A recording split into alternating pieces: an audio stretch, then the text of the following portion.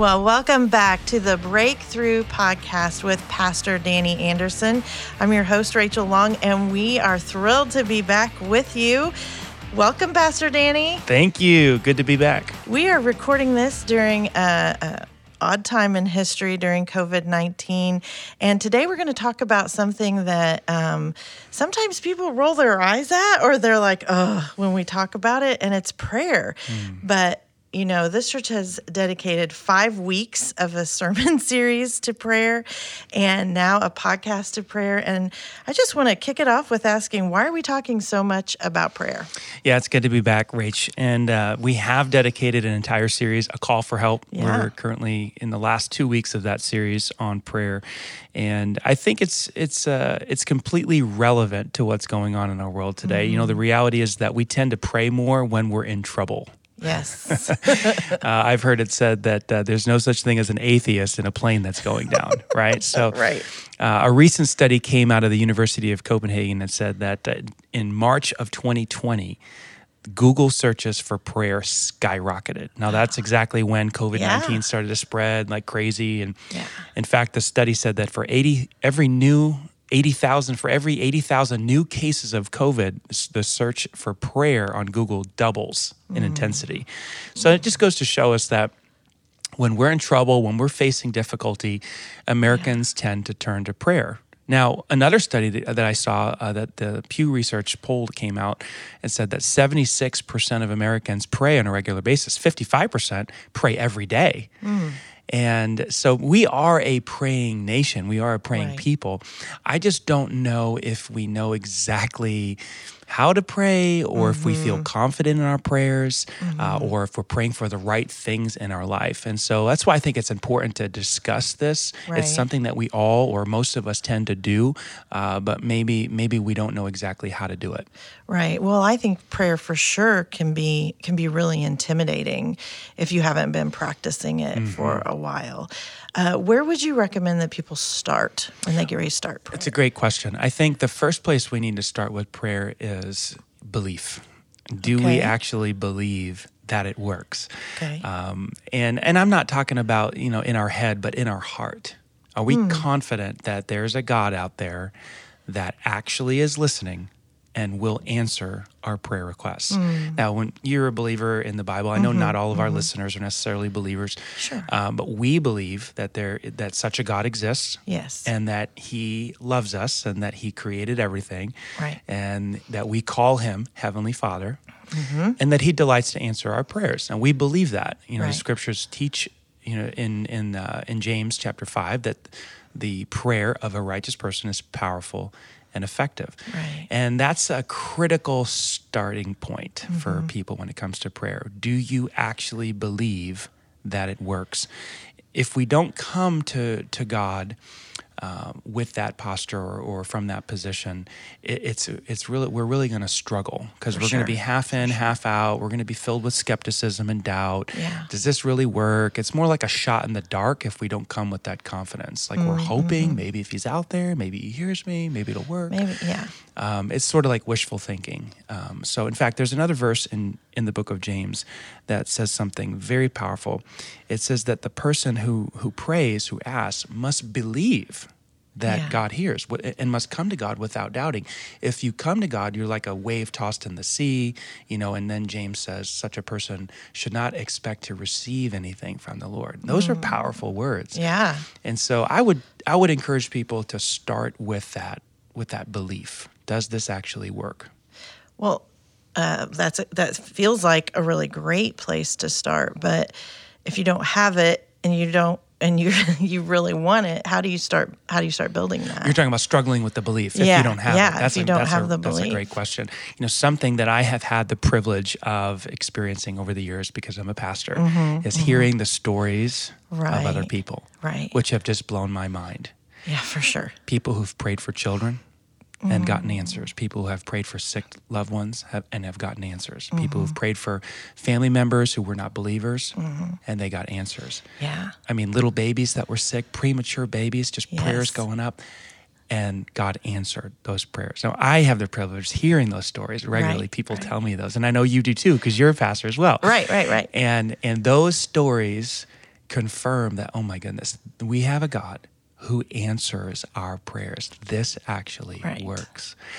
Something else that I go to is the stories in the Bible about answered prayers. I mean, there's tons of stories in the Bible. Right. It doesn't just encourage us to pray, it shows us that it actually works. One example from Acts chapter 12, you're familiar with this passage. Yeah. We both heard a sermon about it not too long ago. But Peter, one of the main characters in the New Testament, Acts 12, is thrown into jail. And right as soon as he gets thrown into jail, the church has a prayer meeting. And they're praying that God would deliver him and rescue him. And that night, sure enough, an angel comes in, long story short, comes into the jail.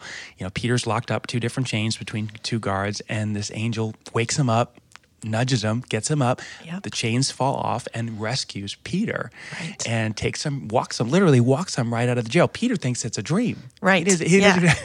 And then they go to the house where they're having the prayer meeting. Of course, that they don't believe it. They're like, they think this is crazy. So sometimes it's funny, when God answers our prayers, we don't believe that he did, we're shocked. Yes. But anyway, I read stories like that and many others like that as I'm going through the Bible, and it affirms that this really does work in my life. As something else that I've been trying to do, and I'm learning this from pastor in London, is Pastor Pete Gregg.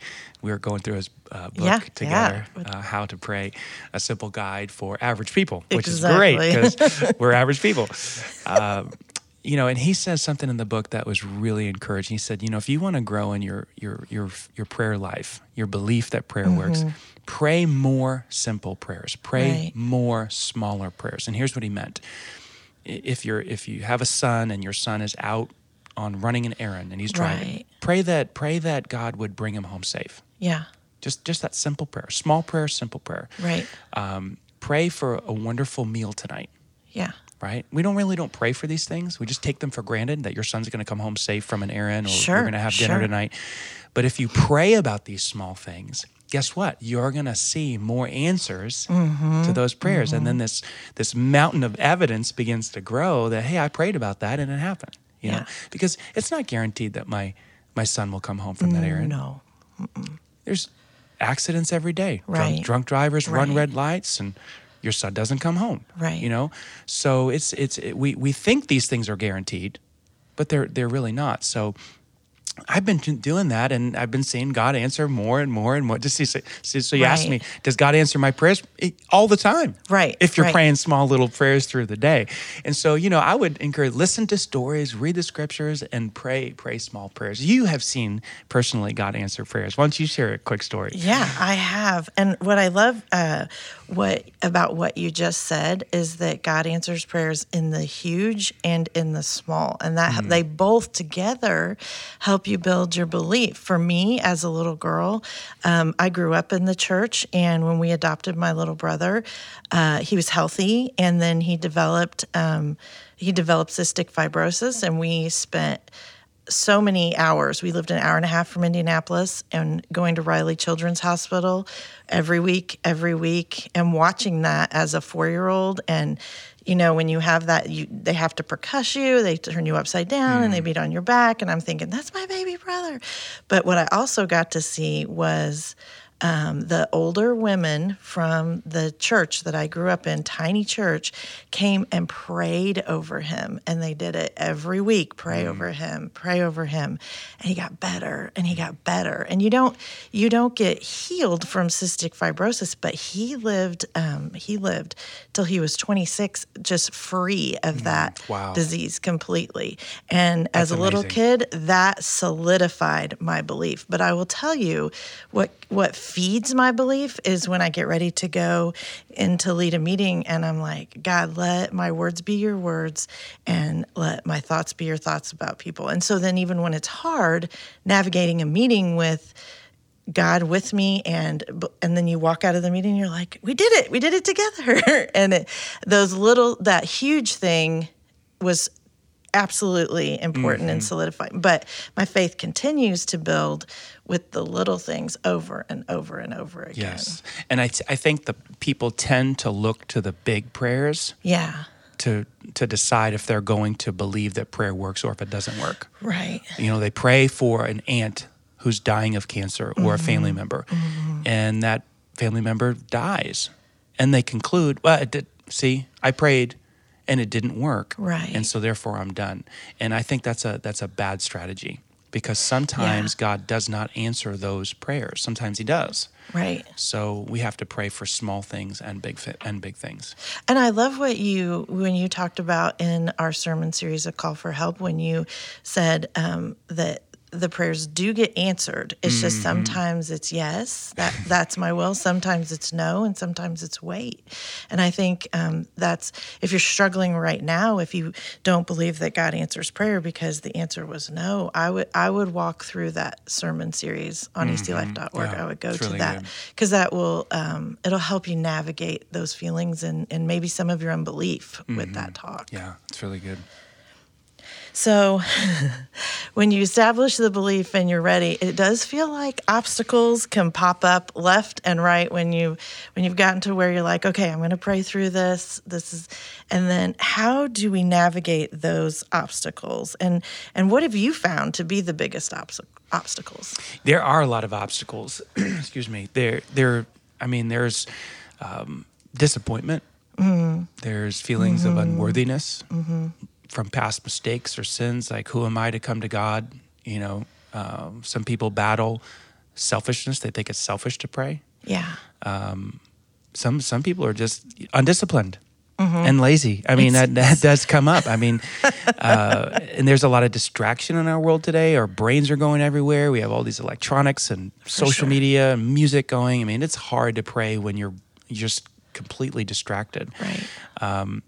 But I think the biggest obstacle is our perception of God. And here's what I mean. If our view of God is he's angry with me, Yeah. he's constantly disappointed with me, he's stingy, Right. distant, cold. If that's your view of God, I wouldn't want to talk to him. Right. He's probably not listening. He probably doesn't care. He probably won't answer. Right. He's probably going to punish me if I ask. I mean, and a lot of times we can develop that perception of God from our own father, our own experience with a dad. Yeah. Certain stories in the Bible maybe can even help support that or create that. But if we can learn to see God correctly as a gracious, loving, generous, close, Right. heavenly Father, Right. who desires to give us good things, Right. you will be drawn in. Yeah. A God who sees all of our sins, all of our mistakes, all of our shortcomings, and yet still says, "Get over here." Right. I cannot wait to spend time with you. Yeah, always having your best interest at heart. Always, always. Yeah, if that is your perception, you are going to be drawn in instead of being repulsed. And so I think a lot of people just, they struggle because they don't see God that way. I agree. That is a huge obstacle. When we call him a father, we put things on him that aren't there. And it's always good to remember that he wants good and loves us so much. He's our heavenly Father. That's right. Heavenly Father. He's perfect and loving and gracious and kind and merciful and patient. If that's your view of him, you could spend all day with somebody like that. Yeah. And in fact, that's what he wants. I love that a minute ago you mentioned that the perception of ourself as unworthy to come before him. I feel like that's an obstacle I hear a lot. Yes. How would you say to overcome that obstacle?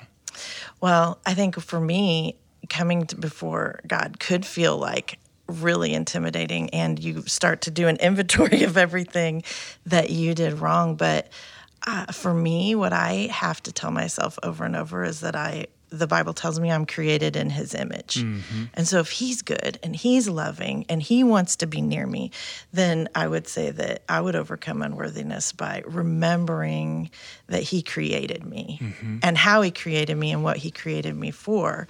Those are very worthy things. That's the opposite of Absolutely. that. So Absolutely. that's what I would think about that. But what about you? I would piggyback right on top of that and say, what I've learned from Brennan Manning in particular. He wrote The Ragamuffin Gospel, many other books, Relentless Tenderness. He taught me that, that God is the type of God who runs towards sinners. Yeah. Of course, he gets that from Luke 15, the story of the prodigal son. And so instead of my sin repulsing God, I could even cry about this right now. I can see. He runs towards me. Yeah. Because his desire is to forgive. His desire is to show mercy. His desire is to wipe away the separation between him and I. Yeah. To remove my sin so we can fellowship. And so Brennan Manning helped me to see that I am flawed more than I can ever imagine, but I'm also loved more than I can ever imagine. Thankful, yes. So that's the type of God that we approach. And you can be close to a God like that, even though you feel we are unworthy. We are broken. Right. We have disobeyed. We have messed up. But that is what grace is all about. So, I would just add that. I love what you said, though, about, being made in his image, and that gives me dignity and it makes me worthy. And you're right. Our own self-perception can stop us sometimes of drawing near. So when someone gets ready to start praying and they've come up against the obstacles, they've built some belief. You don't have to be full belief in to start praying, but what do they say? What would we say? Yeah, a lot of people struggle with that. They don't know what to pray. What to pray about. Exactly. And I don't think it's that complicated. Okay. I think that if we can go back to something that Jesus said in Matthew chapter 6 in the Sermon on the Mount, which is maybe the most important thing he's ever said. He said, seek first the kingdom of God and his righteousness, and all these things will be added unto you.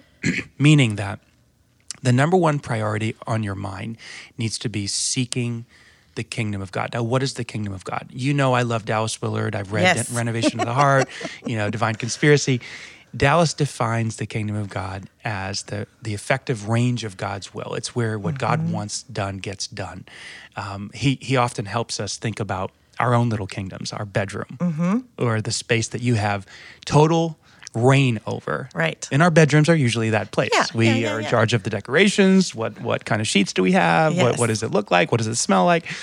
And that's your kingdom. Well, God's kingdom is the place where he has say. And so Jesus says, our job as Christ, and this really doesn't have anything to do with prayer. It does. I'll show you in a second. But it's first about a decision to seek that area that God is doing things in, right? And join him in that. That's what it means to seek. Now, what's interesting is that when you look at the Lord's Prayer, it's not the Lord's Prayer, it's our prayer. Yeah. He says, our Father, who art in heaven, hallowed be your name. Your kingdom come. There it is. Yep. Your will be done on earth as it is in heaven. So the first thing Jesus teaches us to pray is, God, we want to see your kingdom here. Yeah. We want to see your will done on earth. Right. And so what are we praying about? What are we praying about? We're praying about whatever God wants to do. Right. On earth. What is that? Well, that's all the good things that he wishes to do on earth. All the good. What is he? And what does God really want to do? He wants to bring goodness into the world. So that could be, helping people find clean water. That could be good plumbing. Right. In different parts of the world. Right. That could be healing diseases. That could be providing a product for people that it makes their life better. You see, so really what we're talking about is finding out what is the good that God wants to bring about on earth and joining him in that, and that's what we're talking to God about. Right. So for example, if you're a parent, what's the good? Well, the good is God wants good, godly kids. He wants your kids to be honest and tell the truth and be hardworking. Yes. So what are you praying about? You're praying about the development of your children's character. Right. Every day. Right. Yes. That's the kingdom. That's the good that God wants to bring about. So this is not a complicated, and people say, well, what should I pray about? Well, ask yourself, what good thing does God want to do? Yeah. And join him in that and pray about that. No, that's really good. And I think one of the key points you said is that's what you can talk to him about. And it's a conversation. It's a back and forth. It's a talking and listening. It's coming before him and really wanting to hear what he has to say. And in a conversation, if you are not attentive to what the other person is wanting, you can't get on the same page. And so getting on the same page for good, that's really amazing. And it's hard to think, and that goes back to what we said earlier, that this powerful entity cares about the good for me. But he really does. He does. And you He get does. that through the conversation. Yes. So it takes me to a definition that Dallas Willard gave about prayer in his book, Divine Conspiracy. He said the simplest definition of prayer is to talk to God about what you are doing with him. I love that. And that's the kingdom language. Yeah. So God, I'm going to seek your kingdom. I pray that your kingdom would come, your will would be done on earth as it is in heaven. So today, we're going to talk about the good things you want to bring about today. That could be a very, very small thing. Yeah. It could be a very big thing. Right. If you're working on a piece of legislation for the government, that's a big thing, That's right? a So big thing. it's a good thing. It's for the community. It's for the for the people. Right. And you're praying about that. It could be a very small thing about like dinner. You got to feed your kids. Sure. Oh, what are we going to cook tonight? Yeah. And you're praying about. And by the way, that's how you pray without ceasing. The Bible talks about that. Pray, be in constant prayer. Well, gosh, some people think, well, what are you going to pray about all day? Well, the good things that you're working on together with God. And then, that's what you talk to him about. So when you're talking about what will be done in his kingdom, how do you know? How would you know what the kingdom is or what's in that kingdom? That's a great question. And I think that I'm going to circle back to the Bible. Okay. So when we read the scriptures, we are discovering God's heart for people, God's heart for the world. What is he wanting to do? And when you look at the life of Jesus and you see the things that he's saying, do unto others as you wish they would do unto you. You're seeing him heal somebody, touch somebody. You're seeing him spend time with people who are far from his Father. Right. Trying to draw them in. And you get a feel for what God wants by looking at what Jesus was doing in the New Testament, what God was doing in the Old Testament. The story of Lazarus. What's that all about? Lazarus dies. He could have saved him. Right. He waits for Lazarus to die. He Right. goes late. His, Mary, Martha are freaking out. Right. If you'd have been here, it wouldn't have happened. Jesus says, no, I did all this so that my Father will be glorified. He calls Lazarus out, raises him from the dead, and the end result, most people don't know this part of the story, is that the people who were watching put their faith in him. So people became believers after seeing his power revealed, which people didn't understand what he was doing. He let Lazarus die. He could have saved him. And so you look at that story and it's like, God, what do you want? You want people to trust you. You want people to, and you are going to do certain things and allow certain things to happen so that people can put their faith in you and trust in you. And that just comes from reading the Bible and then you discover what he's wanting to do in the world. And then you just kind of get a feel. It's like if you ask me, what does my wife want? What are her desires? What's her will? I could tell you. Because I've been watching and paying attention and having conversations with her. Right. She wants certain things done in our house. Did my voice just go way up? It did, but that's okay. House. She wants certain things in our marriage. She wants certain things for our kids, for their college education. Yeah. I mean, how do I know all that stuff? I've been listening to her. Right. And guess what? She knows what I want because she's been spending time with me and listening to me. It works the same way with God.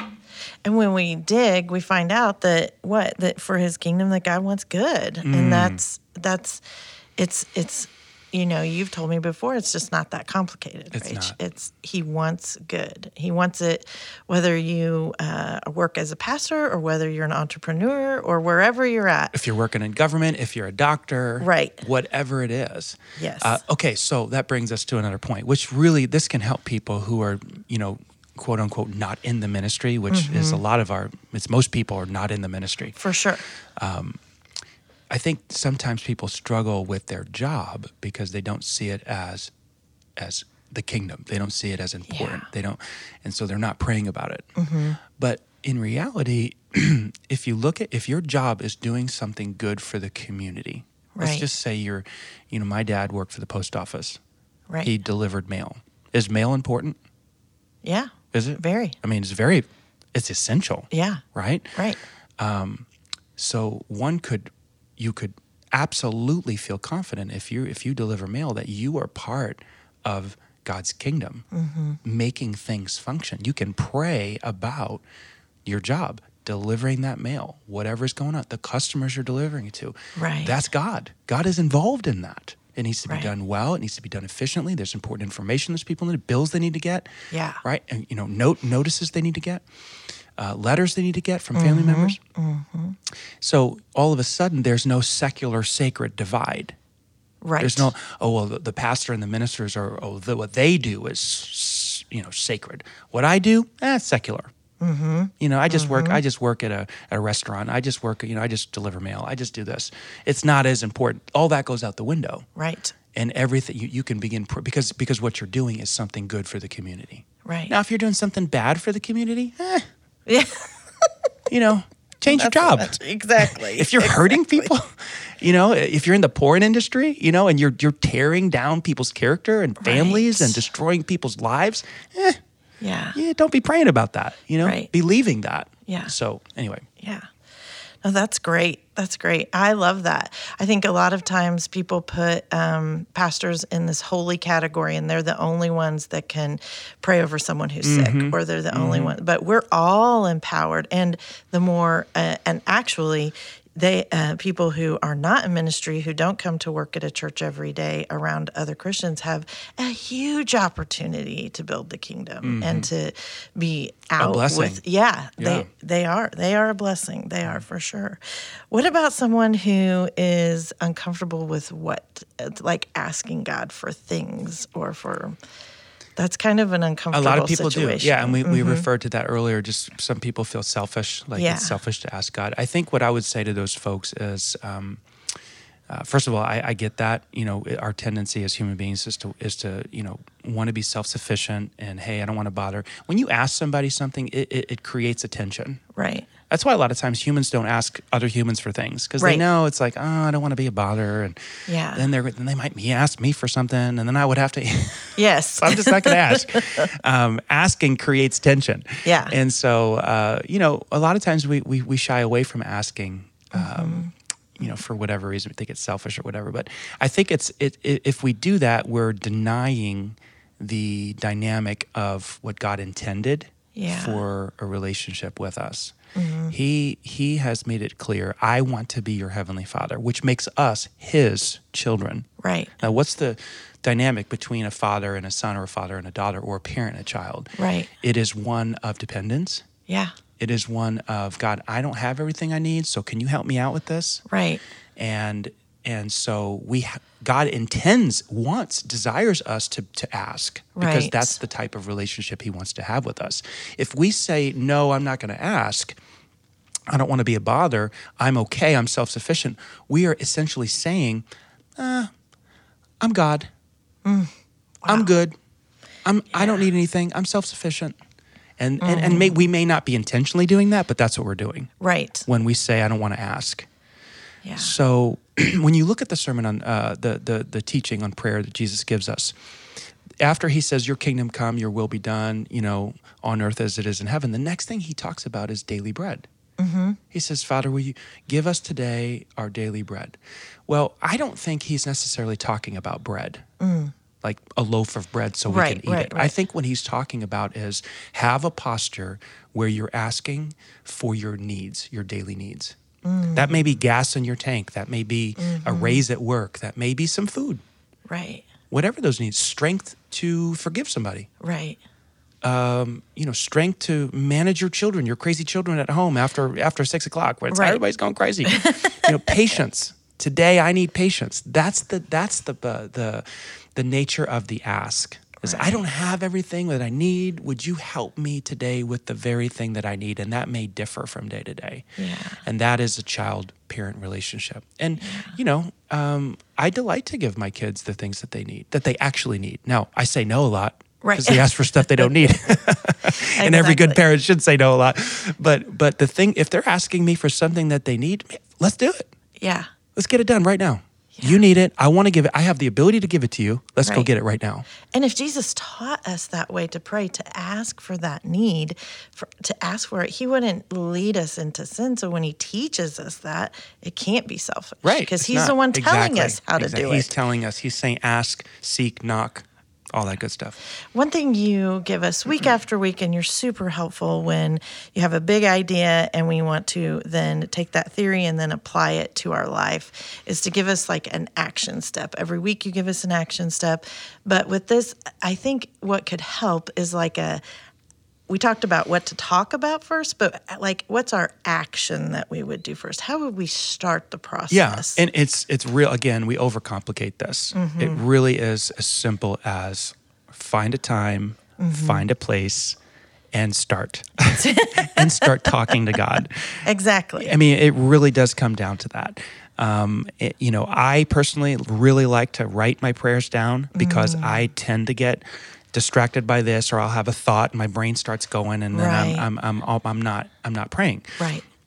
But if I say this is the time and place, I'm going to write down specific things I'm asking God for. Like right now, I'm praying for a friend of mine who's got cancer, and so I will write that down, that God would heal him from his cancer, and that helps me to be very disciplined and to avoid distractions. Yeah. So, I would give that practical starting, that guideline for starting is just find a time, find a place, and begin praying.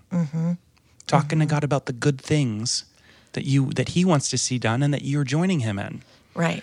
Write those down. And you don't have to have it perfect the first time, right? I mean, you can start and build off of that and keep practicing it. And I love one of the things that you have told us before is like, pray as you can, not as you can't.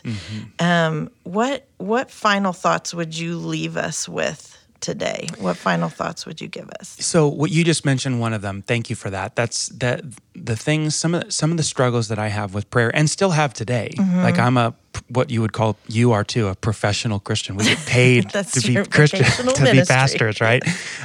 So I'm not supposed to struggle with this, but I do. Sure. And that is feelings of like, man, I still feel somewhat incompetent. Like I don't pray like that pastor over there, or, I've heard people pray and it's like, whoa, my prayers don't sound like that. And it makes me feel like an amateur, like I'm just a beginner. And so, and that sometimes would cause me to be shy and to back away from prayer.